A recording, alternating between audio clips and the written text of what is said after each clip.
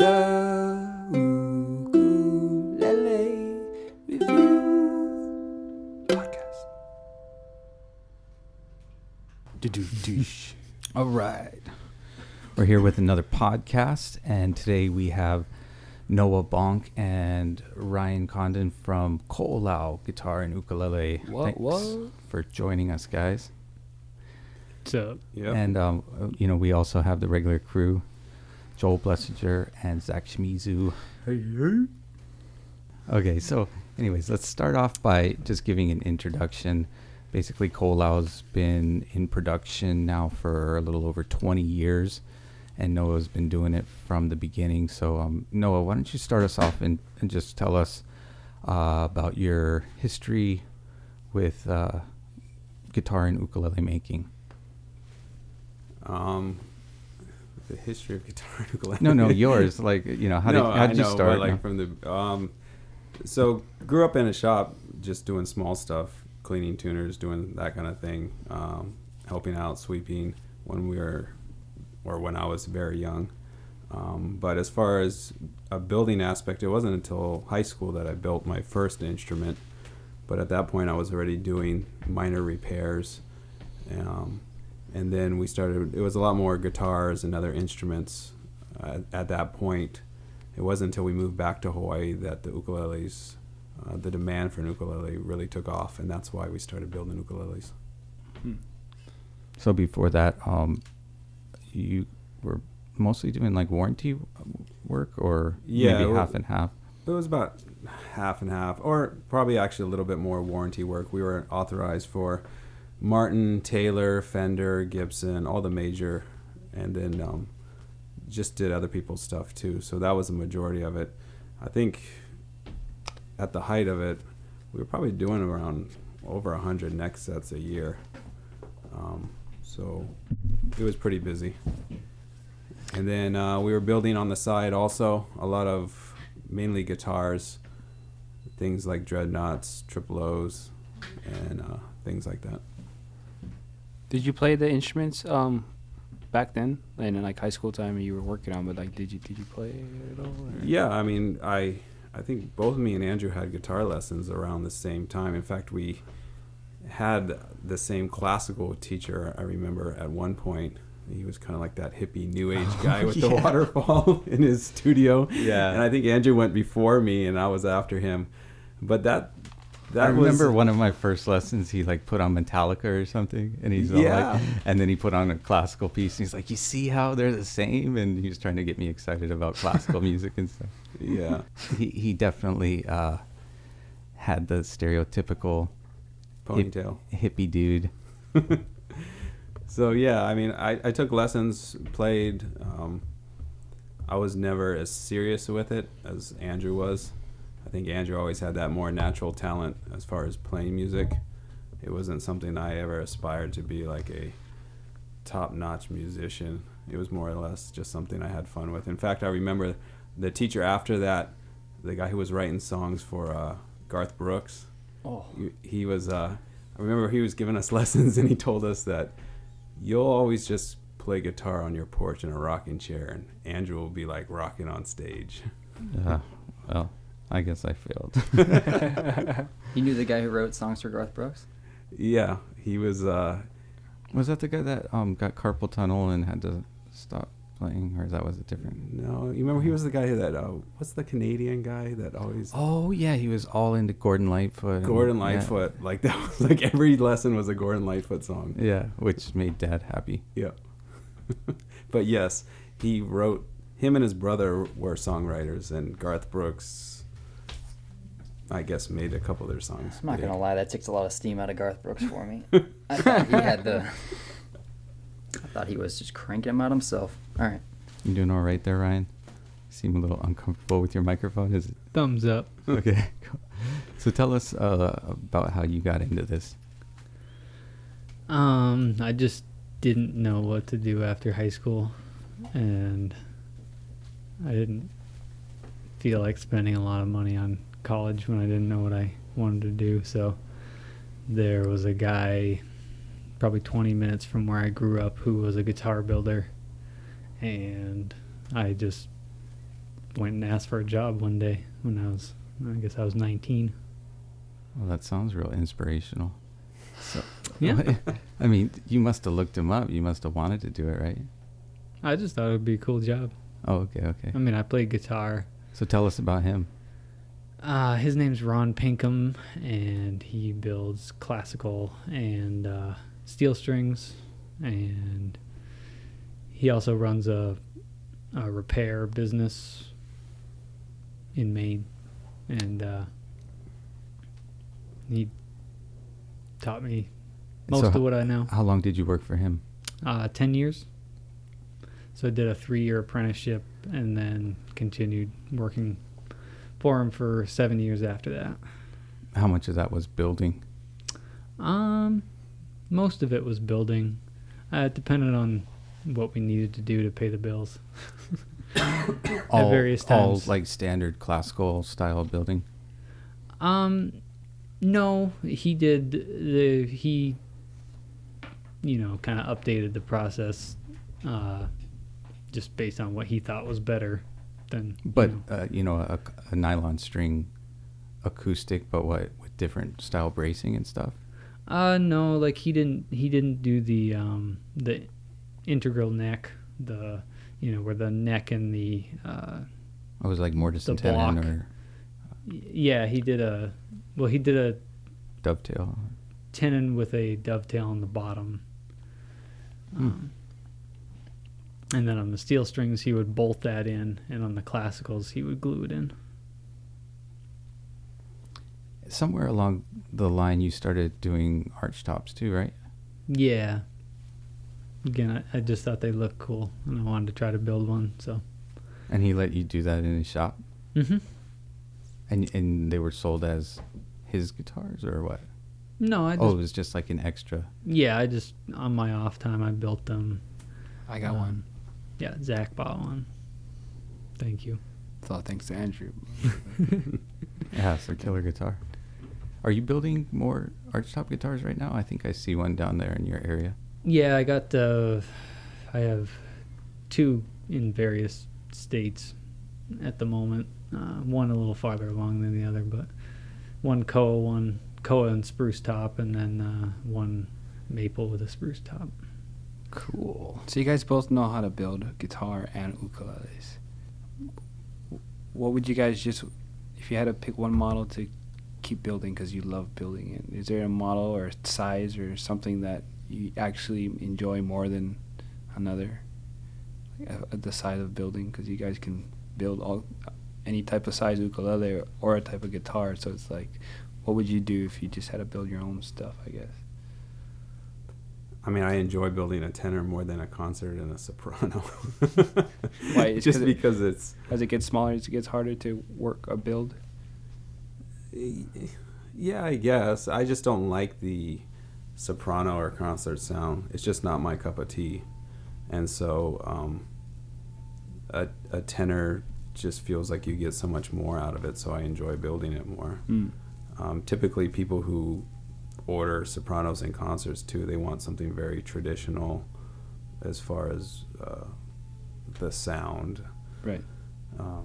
So probably a tenor for me. I'm not gonna choose to build a concert or a soprano if I have to.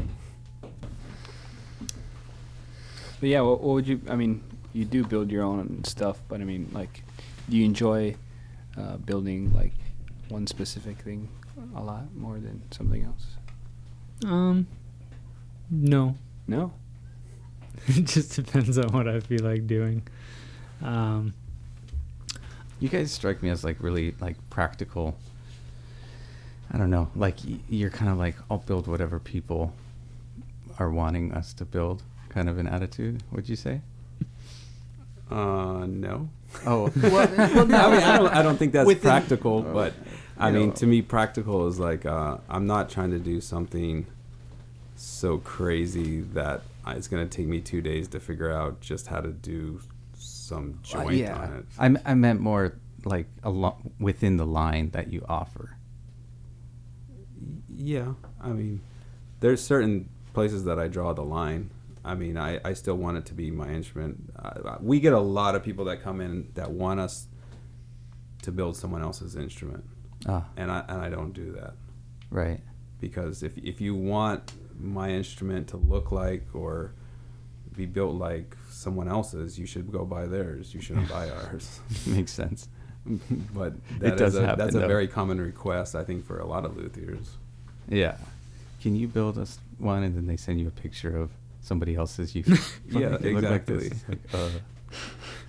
No. I get those from you all the time. And I'm like, well, it was worth a shot. I thought you told them I would ask. I wonder if custom people think whatever I want. Whatever I want. Whatever I want. Yeah, but a custom is a custom of whatever that company is. You don't walk into Audi and say, hey, I really like Mercedes rims, so can you put that on my Audi? Yeah. Gotcha. So you were talking about how you were doing repairs there for a while. That had to kind of play a part in designing the construction of Ko'olau's? Or, I mean, would you say so? Yeah, I think so. Like doing a lot of repair work, you see how instruments fail over time. Maybe some things that didn't work out so good that you necessarily won't do on your own instrument. You can also hear a lot of good instruments when you repair. A lot of instruments come through the shop. So you hear like really nice instruments, and those are the ones that you can look at and see, well, what did they do on this? What were the thicknesses? Study the that. inside. And yeah, you get to see a lot of inside of instruments. So it helps you, and it helps you refine your skills because, I feel like it's definitely harder to repair someone else's work than to just start from scratch. So you have to become very patient when you do repair work. When you do repair, you get an appreciation for hide glue. Yeah? Why Yeah. so?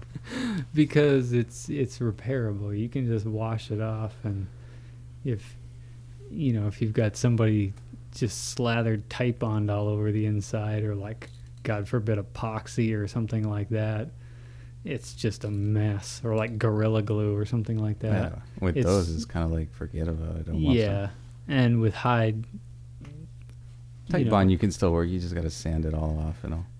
But with hide, as long as it's not like, sometimes you'll get old guitars where the hide is just like stinky and kind of rotten. That you'll have to wash out. But other than that, you guys still use Type Bond on some of the parts. Is it completely hide glue now? For the only thing that I use Type Bond is on my end block, and then I also use epoxy to put the fingerboard onto the neck, because I like the fact that it doesn't introduce any water and I won't get any reverse bow, and it's just I just like the way it comes out, so I do that. So epoxy for the fingerboard on the neck, braces, bindings, bridges, everything else is all hide glue. That's been a few years now, huh? Maybe almost 5 years or something like that. Yeah, for a while. What other aspects of the Ko'olau's have evolved since it started 20 years ago?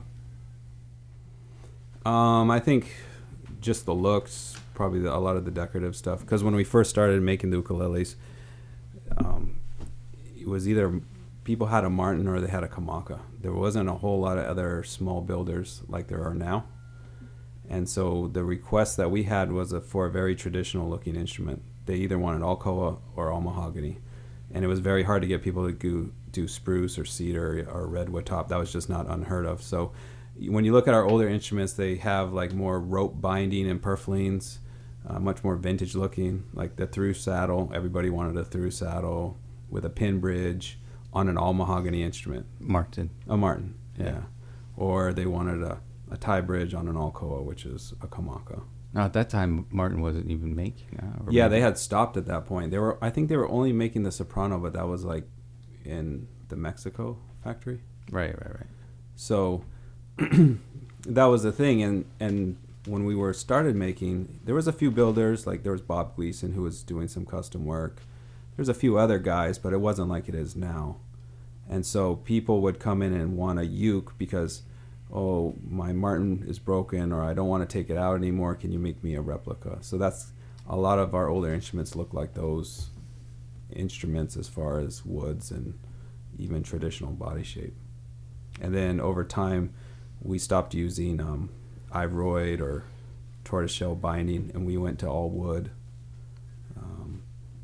I guess for us, we wanted to build something that was of higher quality than anybody else was making at the time. We kind of wanted to be like a boutique instrument. I mean, that wasn't a word back then, but something for a professional that was high quality. Is it boutique or boutique? Yeah, I don't know. I'm not educated. So is Ryan Connon the game changer for Ko'olau? Well, in the finish department, for sure. And the Archstop ukuleles. No, I mean, we've gone through a bunch of different versions of finishing things. Hey, don't talk any crap about me now. Well, it's crazy that someone like Ryan, coming from strictly classical and steel string guitar, and coming to a little rock in the middle of the sea. Well, what were you doing nitrocellulose over there? I mean, I know. Yeah.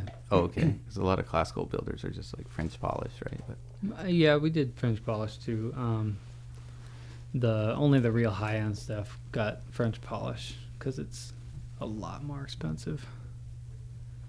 your finish is like, I'd say like the most perfect I see in. I mean, among the very top tier of guys doing nitro. Is there any, like, I guess, tips that you could give to other builders to reach that level of perfection? It's just, you gotta pay attention to what you're doing. You just gotta catching flaws early on as opposed to when you're buffing it out. Right. And you have to get a system down, because you don't know like kind of how thick it is unless you go through. Mm-hmm. At which point it's too thin. So you have to just know that you kind of have to go through a few times to know that, all right, well, maybe I need to spray one more coat, or maybe I can get away with spraying a couple less coats, and then you go through and then you say, nope, I can't. But, some of the stuff that comes through, I mean, my thought when I first look at it is like, I don't know, like they need to clean their gun more or something. There's like a lot of UFOs. Yeah, I mean, it definitely helps to actually buy a quality gun, rather than, there's a lot of cheap guns that you can buy from, I don't know, a couple of the Luthery places where you buy stuff from. And I mean, I went and bought a DeVilbiss touch-up gun, which works great. It atomizes really well. It sprays consistently. There's no like suction leaks or anything. And as long as I keep it clean, it keeps spraying great. I can spray color with it.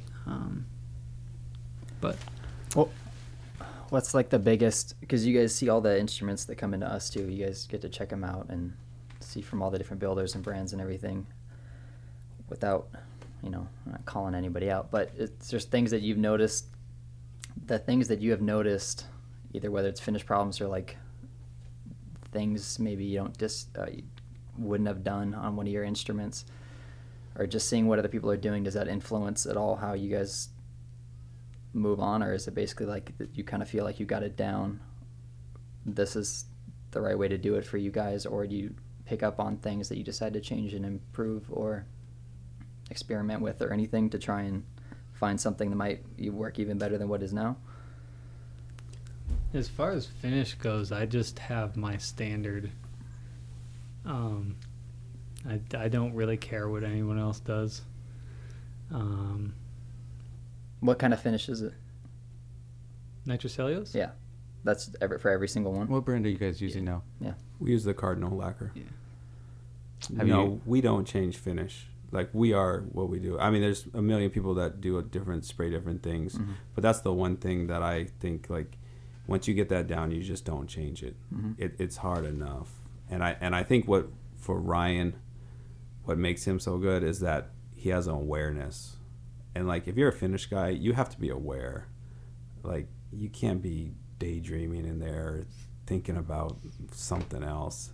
And it's a skill. And you have to be able to recognize, like, hey, it's not working, you stop. But the nice thing about nitro is that it is, you can work with it. You can touch it up. You can spray over it. And that's one of the reasons why I feel, or I've chosen, that we stay with that. And I don't think Ryan would want to spray anything else. No.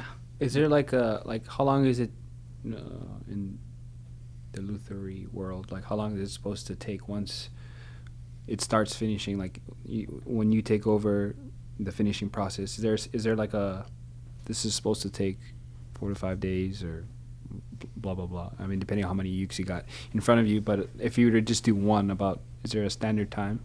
It's about 2 weeks. 2 weeks? Yeah. The first week is spraying, sanding back, spraying, sanding back.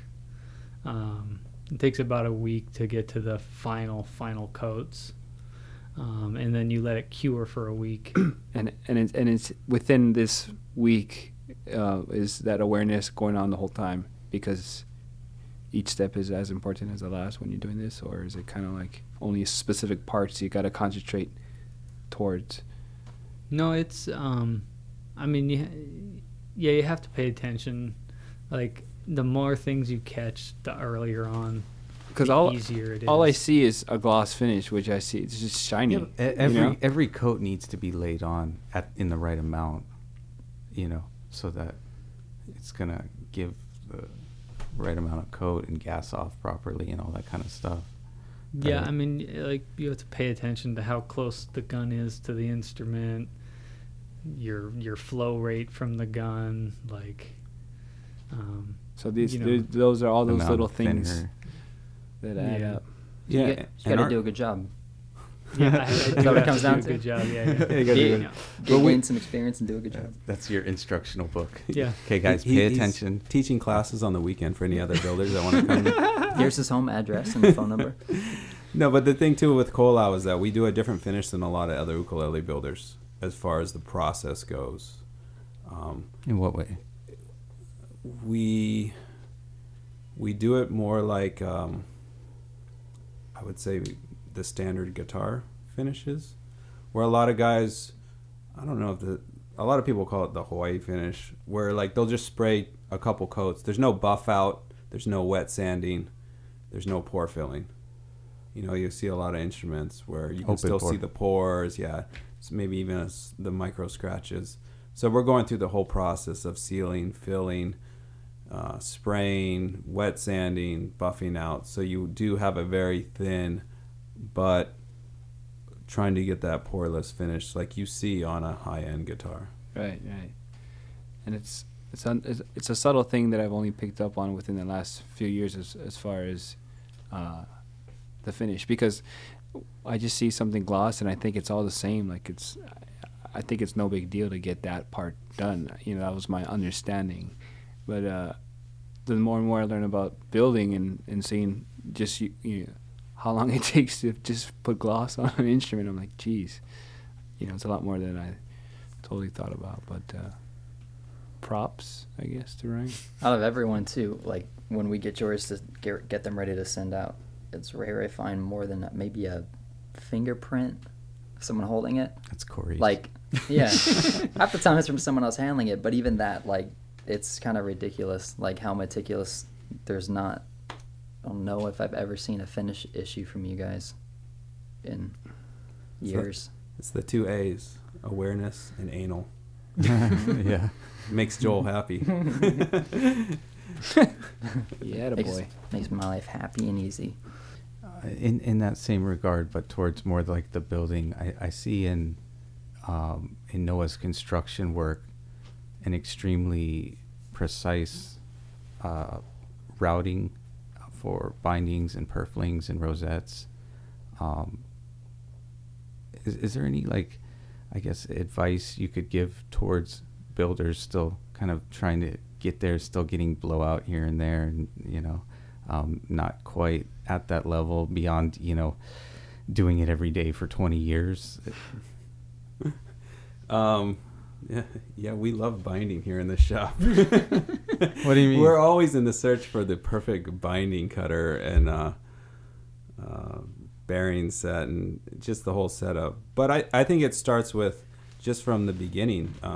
If you have a good mold, if you have a good bender, because if you're trying to put binding on sides that aren't straight or they're all warped, or, you know, like, you're already starting off in the hole. So it starts with there, but also just and what is that in just taking more time when you're making your side bending machines and your mold? Yeah, when you bend sides. Bending sides is an art, so when you can get that down, it really helps as far as cutting the binding. Also, you got to know the wood. Like, certain woods you can't just hog out right away. And then having good cutters and jigs set up to help you, because, I mean, your tools make a big difference. I think we use 3 different binding jigs in the process that we use. Yeah. The other thing too is, for us, we use wood binding, so it's a lot harder. You have to have that channel cut real nice. You know, with plastics or tortoiseshell, it'll like contort to whatever. Yeah, you can contort. I mean, you can bind an instrument, and I could do a whole instrument in 15 minutes easily, where with the wood binding, it's like 2 hours to bind the instrument. You know, so you have to have your binding cut right. And you're bending it on the same. Yeah, you have to bend it right, and then you have to cut it. So for us, we have, like, I have one cutter that's just set up for the top, just for the top binding, one cutter set up just for top purfling. And then with the back, there's 2 different cutters too that I use. So with that in mind, as far as tools, what I guess suppliers do you guys prefer, or is there a number of different ones, or do you guys mostly get your tools from a certain supplier? I think we get it from whoever has the best thing that we can find at the moment. So for like, I mean, we use LMI, Stuart McDonald, Ace Hardware Store, Woodcraft, you know, different places like that. And then there's specialty places now too, like Luthier Tool. They make these jigs that we've got a couple from there. There was even a customer to another builder in Oregon. He worked for a chainsaw company. He helped build our rosette cutter, which really helped out a lot because he's a machinist. So custom made it for you. Yeah, if you know a machinist, become very good friends with them, treat them well, and then bring them cookies or something. Yeah, because a machinist is a luthier's best friend. What about woods? Woods we get from all over too. I just got a whole shipment of whoever's cheapest. Yeah, which is not anybody anymore. Wait, what about the guys from NAM? So I got some Indian rosewood in from India. I just went directly to the mill, which is a pain in the butt, but it came out a lot cheaper. And you resaw it? I mean, no, that one came in sets already. Oh, cool. Because if you try and bring in raw lumber, it takes it into a different import category, and it's just a lot harder. So we got some of that. A lot of our redwood comes from Upper Sonoma County. There's a guy who cuts our sinker redwood. He sends me billets. Bruce Harvey up in Washington, I get some spruce and cedar from him. Did you ever use those sets that Dave Sigmund sent? I did. That was on the one that you just sold. Oh, okay. That sinker redwood. Yeah. Hey, I saw you working with torrefied spruce now. I mean, we haven't gotten one yet, but why are you laughing, Ryan? Is that a joke to you or something? Is that you think that's just hype or what? What's going on? I don't know. We'll see. Okay. No, I mean, I just got it. A lot of people, I saw it at NAMM. A bunch of people have been using it, so I just decided Wait, to what's try the it. talk behind the spruce? A magical spruce or something? No, it's, They put it in the oven. They cook it. you know, the best sounding canard we had that as a top. Wait, why do they cook the wood? They're trying to age it, basically. Ah. So Wait, from what it sounds pot? more open right off the bat because the Yeah, wood's already so- pre-aged. So as wood Take- ages, it like the resins inside kind of solidify, and it becomes stiffer and lighter as the the volatile or organic compounds leave the wood. But you don't And quite buy they're into trying this. to. Ryan is a skeptic on everything. On literally Mhm. everything. Well, at least he has good awareness. Ryan would only build with Brazilian rosewood and European spruce if in his standard world. No, Bob Taylor I had like a lot of Cuban. good stuff to say And about Cuban Tony. mahogany. And Cuban mahogany. Brazilian, Cuban mahogany, and European spruces. And not the Brazilian we got around nowadays. That stuff's crap. Isn't there like some rosewood that's just, I mean, ridiculously close to Brazilian for, much less of the cost? I mean, I some of the love last, Indian rosewood. the Madagascar. I think it sounds you guys- great. Indian, yeah. Yeah. I don't know. Even the Indonesian that we've gotten from you guys before sounded great. Yeah. I mean, in my opinion, there's good wood and there's bad wood. And you can have a set of Brazilian, but it could be crap. I mean, there's a lot of guys that use a lot of flat sawn wood nowadays that I just don't agree with. And so to me, I'd rather have a good set of Indian rosewood over a flat sawn Brazilian wood. I mean, the Brazilian's going to sell right away, and someone's going to pay a ton of money for it just because it's Brazilian, but it doesn't necessarily mean it's a better piece of wood. I mean, you in can, my opinion. you can buy one set of crappy Brazilian, or you can buy 10 sets of really nice Indian rosewood. It's Mhm. like, Yeah, but the customer wants Brazilian has their mind made up a lot of times. Oh, yeah. no, But it's kind of like that thing we were listening to, is that if people think it's better, then in their mind, when they Yeah. buy that instrument, they're going to be happier because they already feel that way about it. It has that psychological effect on them. It's Brazilian, it's better. Right. It doesn't really matter if it actually sounds better. Mhm. It is better. They should start calling Indian Brazilian. It would sound twice as good. It would. So, speaking of that, as far as flat sawn wood that you see builders using, what else do you see builders? What else gets your guff? This is way more interesting. No names, but what gets you? What's Common flat. Makes Come you on, hot. you guys look at all the stuff coming through, we know you got or at least a opinions. lot of it. Dish it. builders who get ahead of themselves. Elaborate. Ambiguous. I think a lot of builders see the crazy stuff that like a lot of the top end builders make. You mean like trying to be like Matsuda when you're like building for a year or something? Yeah. But like a lot of that stuff that's in the magazines and like that they bring to shows, a lot of those guys, I mean Matsuda, Michi, he only builds that stuff, I guess, but a lot of them, He builds They a only- lot of crazy stuff. Well, he builds, yeah, but that's what, yeah. but a lot of the guys who make this like crazy stuff, they make one for a show, and then most of their stuff is like a normal guitar. But the crazy stuff is what gets in the magazine, and everybody goes, "Oh my god!" And then these, I think builders see that, and then they try to they're do that on inspired, every you know, single they're trying to instrument. get creative. And, But they haven't done the hundreds of just normal see. miters and it's kind you of know. like doing like a painter that's gonna try to do like some abstract thing before they can actually draw a face or something. Or, Yeah, I mean it's the guitar has to be functional too, yeah. or the uke. Well, have you ever tried building anything out of your ordinary, like, I don't know, standards? Like, have you ever tried exceeding something, or like, because those guys, they're out of the, they do I that always one out see of the these box. guys Did you doing have different things. one that was like kind of like? When was the last time you were out of your comfort level? I just did an arm bevel and haven't really done many of those.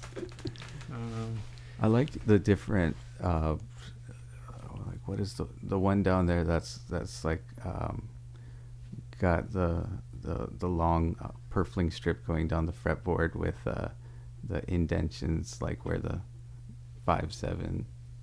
10, Oh yeah, like the box kind of purfling. in Yeah. there. Yeah. But I guess, do you think about building anything else other than what you're building as far as now? Like, do you see like ideas in your head or think about what you can do? I don't know, because like builders, like, what was the guy's name? Michi Oh, Matsuda. Michi. Yeah, some of the stuff I've seen that Ty showed me, I mean, it's definitely crazy. I mean, but yeah, he well, looks that like dude's someone like- who's obsessed with maybe a tone or a sound, or I don't know. But are you obsessed, or do you think about building, like, when you clock out and go? I mean, is that something in your head, like, you know? Yeah, I mean, I think about it all. I think about, my instruments all the time. I mean, I've got designs, but it's just not my. I like stuff that's plainer. Well, you're Like, it's not- experimenting for the first time with the lattice bracing right now, I think. Is that right? Yeah. Just but to see? that's more on the inside. Like, Oh, I I mean, see, just yeah, as far yeah. as like, Functionality is the most important thing yeah, to you. So Sounded good first. I like beautiful wood, and then I like simple, like kind of elegant What do you think, things Noah? that accentuate that, rather than like inlaying a lady on the back or something. I don't know. Well, that's an art. That's different. Well, that's what I kind of wanted to get Well, to. If it's no, like but an art form, like, it's building an art form in itself. Well, right. I mean, Yeah, but there's guys who like simple art, and there's guys who like totally out there, and then there's also guys who want to make a living selling art. We're Right. trying to make a living selling art. I could go down there and like, oh, this is a cool idea, but if it doesn't sell, then you're just Right. So it's a starving artist. it's exactly. So it's almost like this way you get to be a starving Listen, selling luthier. out in a I way, mean, but not really. What we 'cause- do is a little different than just like pure art, because our art has to function. It has to sound good. Like, a painting has to look good and has to look cool. But that's only on perspective. Right. Right. Just like sound. Whereas our instruments have to hold up for years, Hmm. and they have to be functional. They have to, we can't have Joel yelling at us because we got like 5.5 action. Yep. I'll do it too. I'll kick the door in. So at what point is it art? More. I mean, Well, I mean, everything past the functionality. but you can still have both, right? I mean, Yeah. Life is art, right? It's like at a certain point is just dumping gravy on it.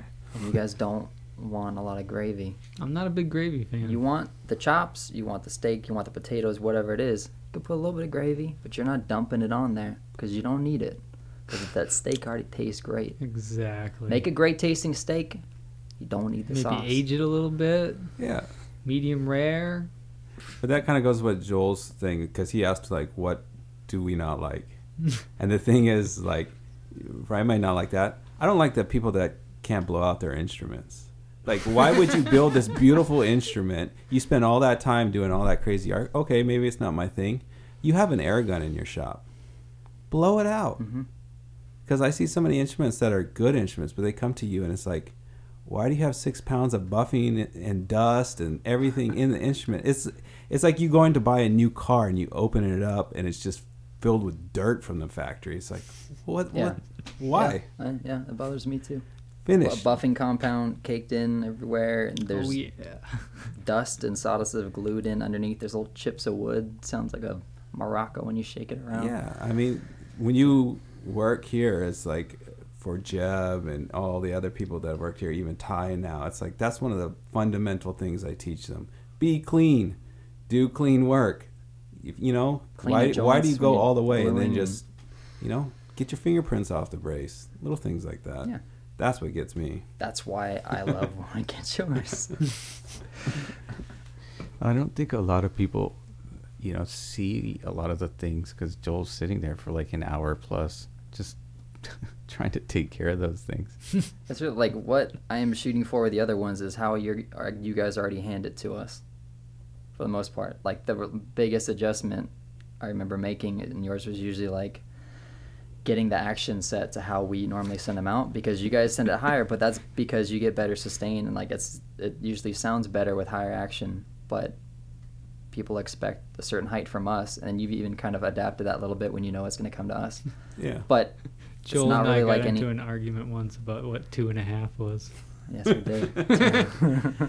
No, but see, like, yeah, you guys have a definite standard, but for me, unless I talk to that individual and I know what they are going to play, and the other thing too is like I like to leave a little bit of room, because a lot of the customers get it and they change strings, and it's always easier to go down than to have to send it back to me to make a new nut and saddle, because it was set up for this string super low and then they change it, and then it's just not going to work. So I tend to set it a little bit higher, but I try and get to you guys at what you guys want. Yeah, I mean, and that's usually why most factories or builders will, I mean, it's sometimes when they'll set it higher is because you need a little bit of leeway for what, you know, especially, I mean, production line ones and everything, but even higher end ones leave some leeway to make an adjustment if you need to, or for whatever the customer is going to do to it or modify once they have it. They don't want to get it, change the strings, and then it's like, well, this isn't playing right, it's buzzing. It's like, well, you totally changed what we would have done if we knew you were going to use those strings. So speaking of that, you know, as far as strings go, Ko'olau uses a nylon string, or, you know, I guess it's only 2 different sets at this point in time right now. I don't know, are you guys still making the golds? Or it's kind of like on hold, right? So there's basically 2 different nylon sets, and both of them have a really warm tone. Both of them sound really good. But I notice you do get like a little bit more of that clarity maybe, and a touch more volume with certain fluorocarbon sets. But what's your thoughts on that, as far as like, have you ever considered, you know, changing the strings to that? I mean, to me, like, the Ko'olau set is going to be warmer than those, so it's like each kind of have their own, you know, just different sound that they're going to affect the instrument. And, you know, some people are going to like one and some people are going to like the other. But have you guys played with a lot of different sets and considered changing it, you know, you're from the factory set? We've tried millions and millions of strings. We get samples constantly from different people. For me, I think the key is, like you said, it's what you like is what you like. And for me, I picked the Alohi set to put on all the Ko'olau production model because I like the way they sound. They play truer than most other strings that I've found, and it's just easier that way. And that's the way it is. I think there is a trend now. A lot of people are going to very, very thin strings, which you never saw that before. And I don't like that sound. So, well, it's the nature of fluorocarbons. They're more dense, so to get the same amount of tension, it's going to be a thinner string. Yeah, it just doesn't sound like the instrument's at its full potential. Not as meaty. Yeah. And that's just not my thing. Speaking of steak. Yeah. Beefy. It's just not my thing. So that's my feeling on strings. What do you mean by truer? Like less intonation problems. You know, a lot of strings will get a kink maybe at the nut or even at the saddle. Sometimes if you, as you're doing a setup and you maybe loosen the string or you stretch it, and I just found that the Elohis are less susceptible to that than the other strings that I've tried over the years. So I like them for that More reason. sturdy. Yeah. Joel, you've probably changed a number of Ko'olau. Maybe, people put in their special instructions, their favorite set. So on Ko'olaus, you probably changed them to a number of different ones. Do you have any thoughts on the, different sounds or issues as you go from the stock set to something else? Yeah, I mean, I kind of agree. Like, the Elohis are my favorite set on them, and on the Ponos too. But there are some, like South Coast set a couple times using that. It sounded good. It was set up to be like they were going to play it really gently and everything. So, because you couldn't really dig into it as much because the strings weren't quite as balanced as much, just like the thinner ones especially, just by their nature, and they couldn't handle as much, weren't going to generate as much power, and you can't play it as hard and everything. So depending on how you're going to play it and use it for, I kind of agree. I think like a nylon set just works best. It's the most reliable for the intonation too, because the other thing you run into with some fluorocarbon sets, especially on those, was intonation issues that were pretty much solved switching back to one of the nylon sets. It just gives it a little more consistency and don't have as many of the balance issues that you find with fluorocarbon sets, and that kinking, and as the string stretches out and or you're tuning or doing the setup and everything, you don't wind up with as many of those problems popping up, and it drives the sound a little bit more. You get that bigger, beefier, warmer sound out of it, but some people don't like that. They want kind of like a crisp, precise, airy sound to it rather than that, something with a little more. It's a little bit drier on the nylon. Yeah. But, fluorocarbon isn't rectified. It varies along its length a lot of times. And, I've noticed on quite a few sets lately, too, them needing to be switched out from shredding. Mm-hmm. Yeah. So, I had a customer who sent that. We sent him an instrument, and he got it, he loved it. He played it for 2 months. He then decided the strings were too thick for him, our gauges, so he went to a fluorocarbon set. And then he had intonation problems, and he couldn't figure out why. And one of the strings was actually shredding constantly on him. Sent it back, and we're like, okay. Yeah, we sent it back. We put our set back on it, and it played perfectly true and fine again. Yeah. Sent it back to him. He was happy with it. He changed the strings again. And he's like, oh, no, now it's got issues. And I was like, well, what strings are you playing? So he tells me, he sends it back, and he needs those strings for some reason. So we had to specially intonate the saddle just to compensate for those strings. And still, like Joel was saying, you can actually feel sometimes, like there will be flat spots on the string. When I pull the strings out, I'll grab it by one end and pull it all the way through, and you can feel every bump and crimp and thin area. So a lot of the times, especially when I'm also trying to pick an end to tie it down with, I'll base which end I'm tying to what end based off of how the string feels, of what, if there's on one end of it, you can feel it. So that's going to be the slack coming out of the headstock. So I'll use it up there because I don't have to worry about it as much. But you don't really get that with nylon strings unless something got damaged or crumpled or something in the packaging. So it just cuts out a lot of that imbalance issues. The same thing that would happen with like some of the synthetic nylon or the hybrid strings and stuff. It's just not as, I don't know, reliable. It's just like that same thing, like that straightforwardness and simplicity of it tends to work a lot better, and yours are also kind of designed with that in mind. So switching to something else that was never really intended to work well for it and kind of has some inherent issues to itself, it's, I've had people say the same thing. They got a Ko'olau from you guys, they loved it, but they switched strings and now they don't like it, and that kind of ruining the instrument for them. So you guys draw the line somewhere with that as well? What do you mean? Well, I mean, you take custom orders as well. And I mean, you must have people that are like, I want this certain set of strings on it, right? Or Yeah, no? I just tell them I build with my string. Okay, You can okay. change your string out. Right. I don't know, that the string thing kind of baffles me. I'm not a string maker, Right. but I just have never understood why people would use fishing line on an instrument. Like, there's no, you wouldn't take your tennis racket in and say, hey, can you string this up with fishing line? Because I don't know. I mean, string makers make strings for instruments. Fishing line's made for fishing. I mean, yeah, I mean, if you want to put it on, that's your prerogative. Go play a Tahitian uke, but play a Tahitian uke. They're not perfect. They were never meant to Yeah.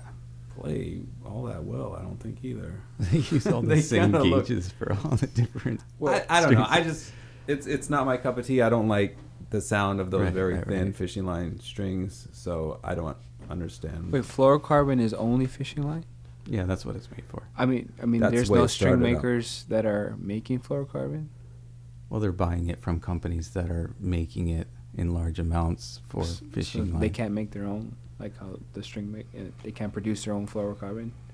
The string makers, I'm talking about. Yeah, they can. I mean, like Diodario, the Oh yeah, titanium they set. did. Oh no, not the titanium, but They make a classical set. It's they fluorocarbon. actually. I mean, Yeah. Diodario does make a fluorocarbon set now. Make it for classical. Are too. they making that in America with? Yeah, probably. No, But yeah, Diodario. those strings just play better to me. Oh, I thought it was like the inconsistencies of how fishing line was, I guess. Yeah, I mean, what is the standards for a fishing line? I don't know. I don't think it's like it has to be perfectly true. Right, that's what I'm saying. They're but going on strength. From my knowledge, they're not rectified. Yeah. It's whatever helps me get that marlin. But I don't know Oh. about the new Diodario sets. When I tried the new Diodario fluorocarbon, they were just way too thin for my Oh. preference, which is why I didn't pick up the line for us to sell. But I mean, I'm sure they're going to keep evolving, and maybe at some point we will. Yeah. I wanted to ask you about body depths and your guys' thoughts on that, because I know in the last couple years, Noah, you've been experimenting with a number of different depths on your CS model. Is that just to play around with the different tones that you're going to get, or a comfort thing, or what were your thoughts behind that? It was actually, it started as a request from Joel's old boss, who bugged me. Who, music guy Mike? Yeah. Oh, Because yeah. I don't know I how think he that tried started. to get everybody to make thin But bodies. yeah, he liked the sound of it, and I kind of fought it for years. And then I just decided to try it. And yeah, I mean, it sounds different. I like the sound. It's a much quicker response. It jumps out more. It kind of has that more arch-toppy kind of sound, I guess. I think I was inspired by Ryan coming to work here and building the arch-top ukuleles. Have you done different depths on the archtop? No, I think they've been the same. Have you thought about it? No. Where'd you come up with that equation for was it based on the guitars that you had built in relation? Fibonacci sequence. Yeah. The golden ratio. Yeah. It just looked right. Looked right. Yeah, and it sounded good, so I didn't see any need to change it. I mean, when you change the body depth and you don't change the area of the sound hole, you're changing the resonant frequency inside the body, Mm. and The RF. The the Helmholtz. yes. And so I like to try to keep that as close to the same on every instrument as I can. So if you go deeper, then you just have to change the size of your sound hole. But yeah, I guess that would start looking weird. What about doing a flat top with an arch top back? What? Somebody does that. Yeah. I'm sure. Oh, yeah, they do. Well, there's North a number of Carolina. different guys that do it with laminate backs, because it's Oh. just pressing the No, there's Oh, a no, guy, this- hand carved. Buscarino or Yeah. Buscarino or he does it's like a classical. Pushes the sound out as it. Yeah. Huh? But do you guys have like Work on favorite it. current builders that you like look for, like what they're doing, just to because like you like their style or their builds or. I think they're doing what they want to do, but I guess a better question might be, out of the ones that you've seen, what do you think is like, if you had to pick a builder other than your guys' selves, what have you seen that you liked or thought was at least cool? If you were gonna buy one, with your own money, I'm a luthier. I can't afford to buy any. let's assume Oh, let's there it assume is. you just There it is. I you- wanted to bring that up. You had just cost. Yeah, I guess so. Okay, so which call-up model would you choose? Yeah. No, there's new things I brand like house. from a lot of different builders. There's a lot of builders that I respect. In my personal taste, if I had to pick one instrument to buy, I like Toto's. Mm. It's a very simple instrument. He's not over the top with anything. Some of his gets pretty out there, like his alien model and stuff. Well, I never saw Oh. that.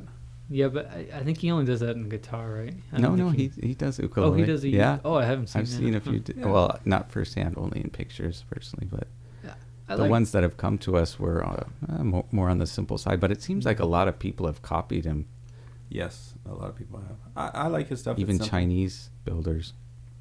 I mean, I like Jake from Hive. He does really clean work. Yeah.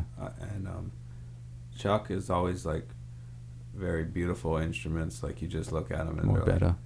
just pop. So, those, and even like, I like some of Jeb's instruments. I like the fact that he used to work for me, and I look at him now and I see the evolution of his instruments over time, and how they progressed, and so it's kind of satisfying seeing that. I feel like there's a part of Ko'olau and Jeb's. You know what I? Oh, It's like totally. He learned from Noah. well, but it's different. But he's getting closer. But you to feel it, the Ko'olau and, and, Jeb. yeah, I think he's- we're all influenced by. I mean, I think Ryan influenced me since he's got here. I think like when. Wow, I thought you guys just put up with each other. You actually inspire each other too. Well, I hope to someday retire with him. We could get a small RV and just travel around. Travel around. Imagine you guys in like a duplex, Yeah. and then he would be at the bottom with the broomstick hitting the ceiling. Hope to just go on cruises together and drink wine and But luthiers make not enough money. Huh? yeah.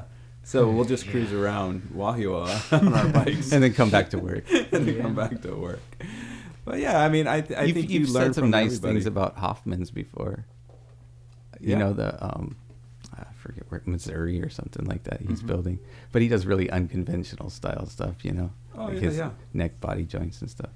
I like to look at everybody's work. Even Casey's, his custom stuff. I like Yeah. to look at everybody. I think, I don't know. For me, I think you can learn from everybody. There's something that somebody does that Learn and- what not to do and what to do. yeah, not to do and what to do, and you can make it your own. And I think the good luthiers do that. They make the things that inspire them their own. And I think that's maybe what Ryan was talking about earlier. There's a lot of people that just copy. You got to find out what you do, what makes your ukes different, and that's important. Otherwise, you're just copying somebody. Right. Yeah, and that's the thing. It's like you look at a lot of these guys, and it looks like they're just going so far out of the box, or I mean, they're wildly creative. But you show it to a real luthier, and they're gonna be like, "Oh, well, yeah, that's this guy and that guy." And I mean, even a lot of the stuff that's different still is kind of a take on this other guy's. I mean, you guys are more of classic, simple, beautiful lines and designs, just executed as well as it can be. And I think for a lot of, I mean, the thing is, the uke is a small instrument already. If you start getting like too adorned, or like your purflings get too wide, and your all kinds of scrolling and fancy stuff, it depends. I mean, there's certain guys that can pull it off, but a lot of times it can tend to look a bit too busy, right? Yeah, proportions. I think that's a big thing. When you see these new builders, I don't think they know the proportions yet. Like really big guitar binding on a small ukulele, to me, doesn't look good. Or a huge rosette. Yeah, The rosette's like getting close to the edge Yeah, of the It's waist. like a quarter of an inch between the rosette It's and not the proportionate purfling. anymore. So you had mentioned, Ty, earlier. This is just recently, you guys. You guys have a lot of demand for your instruments. You're about a year back ordered now, and so you weren't, I guess, that actively looking because you'd already kind of gone down the road of trying to hire a number of people, a number of years back. And I know, Noah, you were just too frustrated trying to get them to fall in line up to your standards. Ty does have a background in building. He built with Rebecca for a while, building, all the different stuff that Rebecca builds. And then he worked at LMI with Woods a lot and stuff. And his enthusiasm is like through the roof. I mean, dude, guy is like, he's all about it. So that's all, really cool. But how has it been working with him this short time now that he's coming? I'm sure you got him doing a lot of grunt work at this point and stuff, but I don't know if that's how you want to put it, but yeah, what's the experience with Ty Rivera been so far? It's been good. I've been told I'm a hard teacher and a strict guy, but I think for Ko'olau, from the beginning, I want our standards to stay the same, and that's why it's hard hiring people, because their standards aren't always the same, and to get them to have that awareness. So Ty has a lot of enthusiasm. He came in gung-ho, which I truly appreciate. He has a lot of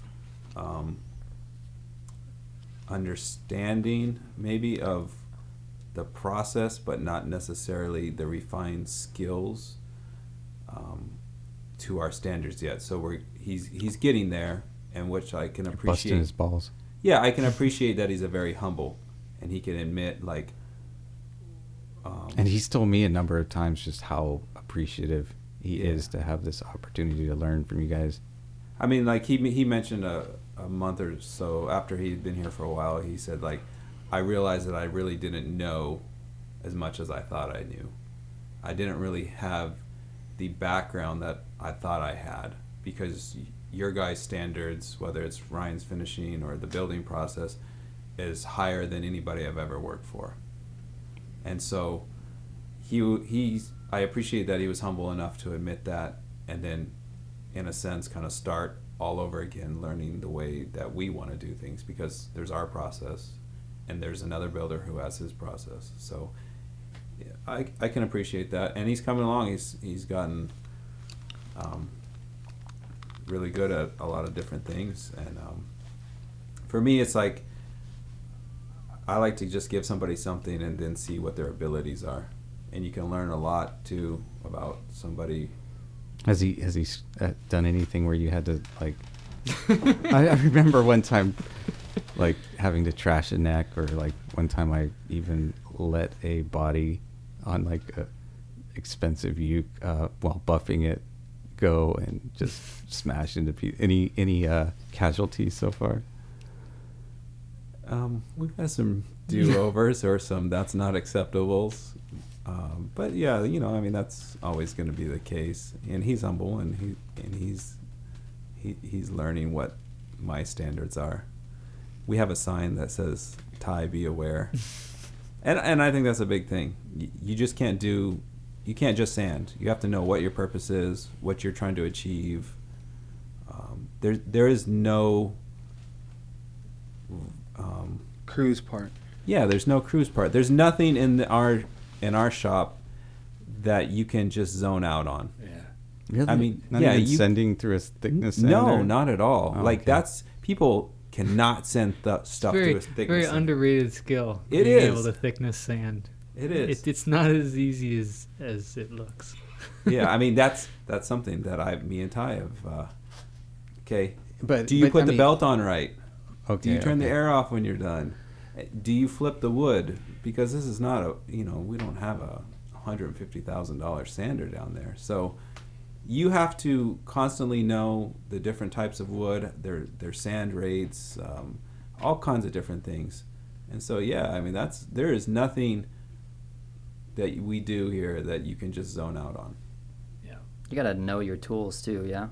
Like, after you've had a tool for a long time, it doesn't act exactly how it did if it's brand new or one someone else has. Yeah. So, like... I mean, that's saying something, too, because Ty isn't new to this.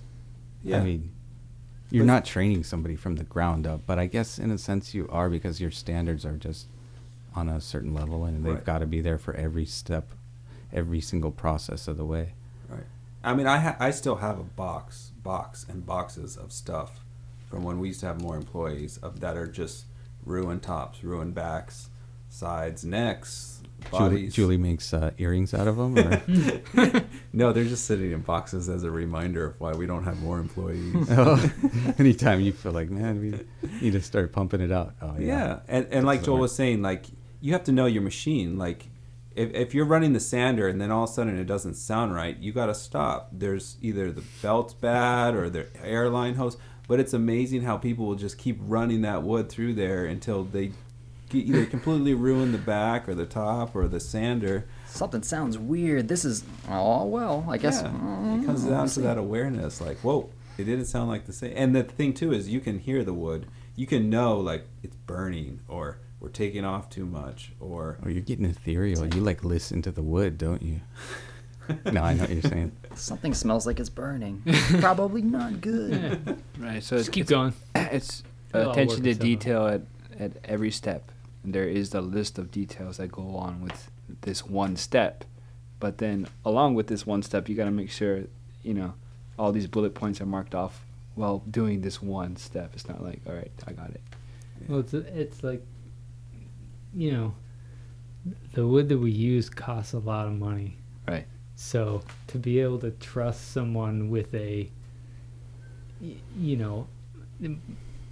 $500 back and sides, it's like, Noah can't just go out and buy those all day. Like, we have a limited number of those, and Noah's basically saying, here, I trust you enough to go sand this and not ruin it. And Yeah. People are replaceable, wood is not. Exactly. No, I always say, like, we can't grow a tree in here or we can't add to that. So once you've removed too far, it's done. It's trash. Double top. Double top. Well, we got a whole box of double tops downstairs for those who are looking for it. You guys should start popping out laminates. And Noah is Well, actually you gotta call it really a easy double top. to work for. Wait, what did you say? He isn't? Or No, he is really easy to work for. oh, Because I thought he once was you... like cracking the whip. No, but it's all about having standards. Noah knows that when he gives an instrument to me, that I have a certain standard that it's going to come out as. And You don't have to wait for him to tell you that something needs to Right. be redone. Yeah. And it's just about gaining that trust. He knows that if he gives me something, I might not do it like the process. My process might not be exactly like his process, but he doesn't have to worry that I'm gonna screw everything up. But Ryan's the only one that's ever come here to work that had ability right off the bat that I didn't have to stand over or teach from the bottom up. Yeah, So, I mean, like, Ryan can build from the ground up. Yeah, he came here with like a set of Seasoned. skills already. Yeah, he was Aaron Rodgers. We just No, don't even go there. Aaron Rodgers, Drew, Tom Brady. He's Drew Bledsoe. We're not trying to add to his That's who God you are. complex or anything, but he does a good Yes, job. I do call Ryan God. He likes to be called that. Must be hard. Well, Is it I like- mean, the guy I learned from was The guy that you, Ron. Ron, the guy I worked from was, very anal retentive. If I didn't do it So up you're to right at his home. standard, I got yelled at. But previous to Um, that, was anything in your life that did you do things that would, Well, no, because I'd never like. No, but not even working for guitar. I mean, other things in your life, I guess. Does that analness His- apply to other aspects His of lentil your life? stew is the best. Pretty much he wakes up and he's like, excellent. Yeah. Got it. You already won. You could go right back to bed. You did it. They Started off in kindergarten. Before that, I was First in drawing. high school, and I was, just dubbing around. Yeah. I was pretty good at riding my bike all over the place. Yeah, He was in a rock band. a Tool cover band. Ryan Well, sung lead in a Tool cover band. Yes. We You have wanted any to- YouTube videos, or that YouTube wasn't around yet? VHS maybe. There's videos. I've seen them. Some YouTube VHS doesn't tapes. exist in Maine yet. Yeah, we didn't have that. He's got a Don't- reel somewhere. Don't go looking. It's fine. I think they just got a two screen theater in that state a couple weeks ago. Actually, the town I grew up in had a 2-screen theater. Mine didn't have any. It's just dawned on me that you guys are both like really healthy eaters. I mean, like, I know, like Noah, you do the no gluten now, and Ryan, you seem to always be eating healthy. I don't know. I'm trying to think if maybe You're still not eating gluten. there was like, has there been any studies on like Luthri and gut flora, or I mean, maybe if there's a certain diet that maybe helps you be the best builder you can be. You guys think maybe there's a connection? I don't know. Beans. The guys do like Mexican food on a Friday. No, I don't know. I mean, I'm getting older, so I got to take care of myself.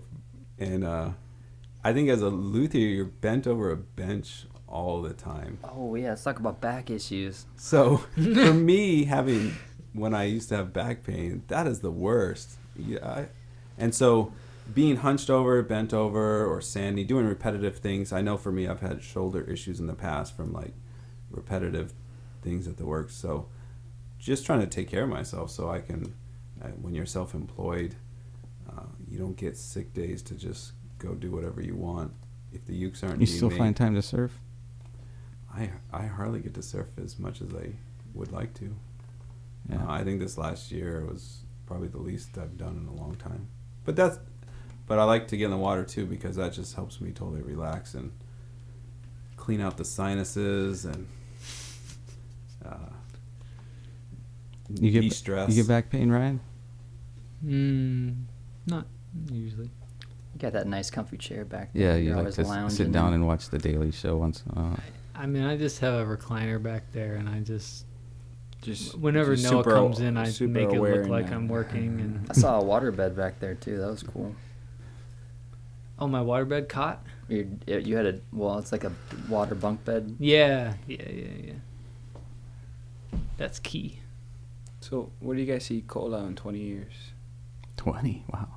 I'm going that far. Well, who knows about Hawaii will yeah, have it's gonna sunk be by all- then. 20-year vision. That's We'll how be you underwater. By then, the scientists will have made like a microchip they can like put in like mediocre mold. luthiers' brains to make them like super luthiers, or maybe some like goggles that hook up to your software to.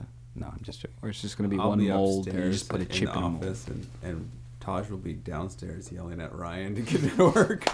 No, yelling at Lewin. It'll be Taj yelling at Lewin. Taj is Noah's son. Lewin is Lewin. Ryan's son. Cutest.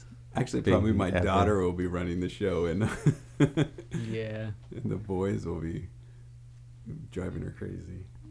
Oh man. Your son will just program everything. Yeah, into- he's a into the computer whiz. CNC, and we'll just be able to sit. He'll back make it and- like walk around and do things while it's cutting. There you go. Have you guys kind of through the years adapted more of the computer aided processes that like some of these factories, that's like practically the majority of what's building these instruments at this point, but have you guys, I mean, what sort of stuff have you taken on through the years in that regard? Well, we got two little machines here, like little machines. CNC. Yeah. And Ryan's. So are they cutting your braces at this point and stuff like that? No. No. But Ryan's he's really helped in that area because he's really smart with that programming stuff. But Is it we do mostly the- for inlays though? we do inlays, the simple inlays. We do the fretboards, the bridges. That's what we're doing here right now. Yeah. And then we do have our neck CNC'd at this point. Steve Carlson is doing that for us.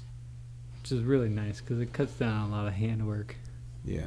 And, you know, you carve out like 10 necks a week and your hands feel it. Mm. Yeah. It just saves on the wear and tear over the years. So, I mean, we still have to put it to on the next. You're still sanding it. Dad was telling me you're going to take that over, though. I mean, we would like to eventually, but it's just slow steps. are the machines big enough to handle a Yeah. uke neck? Yeah. That's why we're waiting on my son Taj, who's learning CAD this year. Is he? Yeah. Dang, he's only going into freshman year. 13 or Just something. get him not out of even sc- freshman. 12? Eighth grade, but he's on the robotics team, so he's they have him learning CAD because the high school has their own CNC and water jet. They build their own parts. Damn. Yeah, you got to keep him busy, or he'll like start building bombs or something. Again. Yeah, he already went through that. Again. 6th grade. What are you doing, son? Building a bomb. I learned on YouTube. Exactly. Dang that YouTube! Find anything on YouTube. Your son's already cooler than it ever was. He doesn't have a fanny pack like you did, though. I was just talking to Sandy last week about the fanny pack because I wear out all my pockets for all the stuff I carry. Yeah. I never lose anything. You but would be a prime candidate for I a fanny burn pack. through jeans like crazy because Yep. of all the stuff in my pockets. Oh, Fanny I pack could will never fix it. do that. I've been making fun of Aaron for the last 10 years. So, I guess, my final question, you guys can follow up if you want, would be, who's your favorite ukulele retail store? Come on, don't make me edit this out. Of course, Hawaii Music Supply. Yeah. I mean, those guys are so fun. Yeah, I mean, the ukulele Fishing. site is they're just a joy to work with.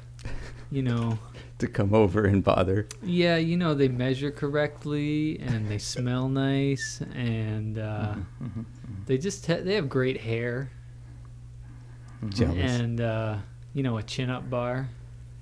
Mm. We gotta stay strong. Fucking A. Attaboy. I Attaboy. said clean.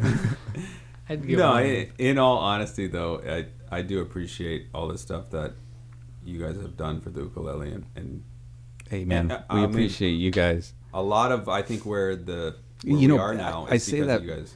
because it's like we're coming over to you guys for all of these. Like I hit you up with questions like every other day because your knowledge and experience is amazing, and we just get the craziest questions that I don't know a lot of times. And then I know like Chris is coming over there with issues a lot of times where there's something on an instrument and he's just kind of like at a standstill, like, okay, I'm either going to reject this, but I'm going to show it to Noah and Ryan first.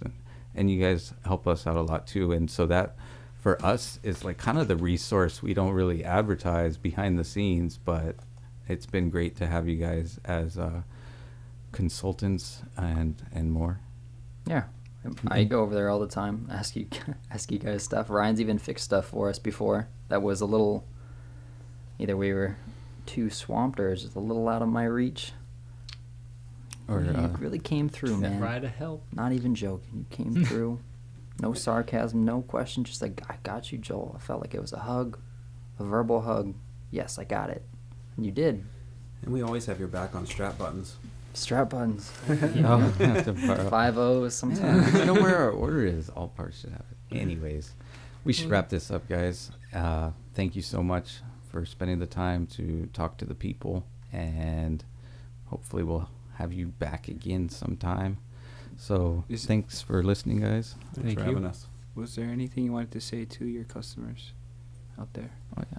Your Ko'olau fans out there? Because there are a lot of people that absolutely love Ko'olaus. Buy more Ko'olaus. Thank you. There you go. That's all. Mahalo. All right, guys. We'll see you next week.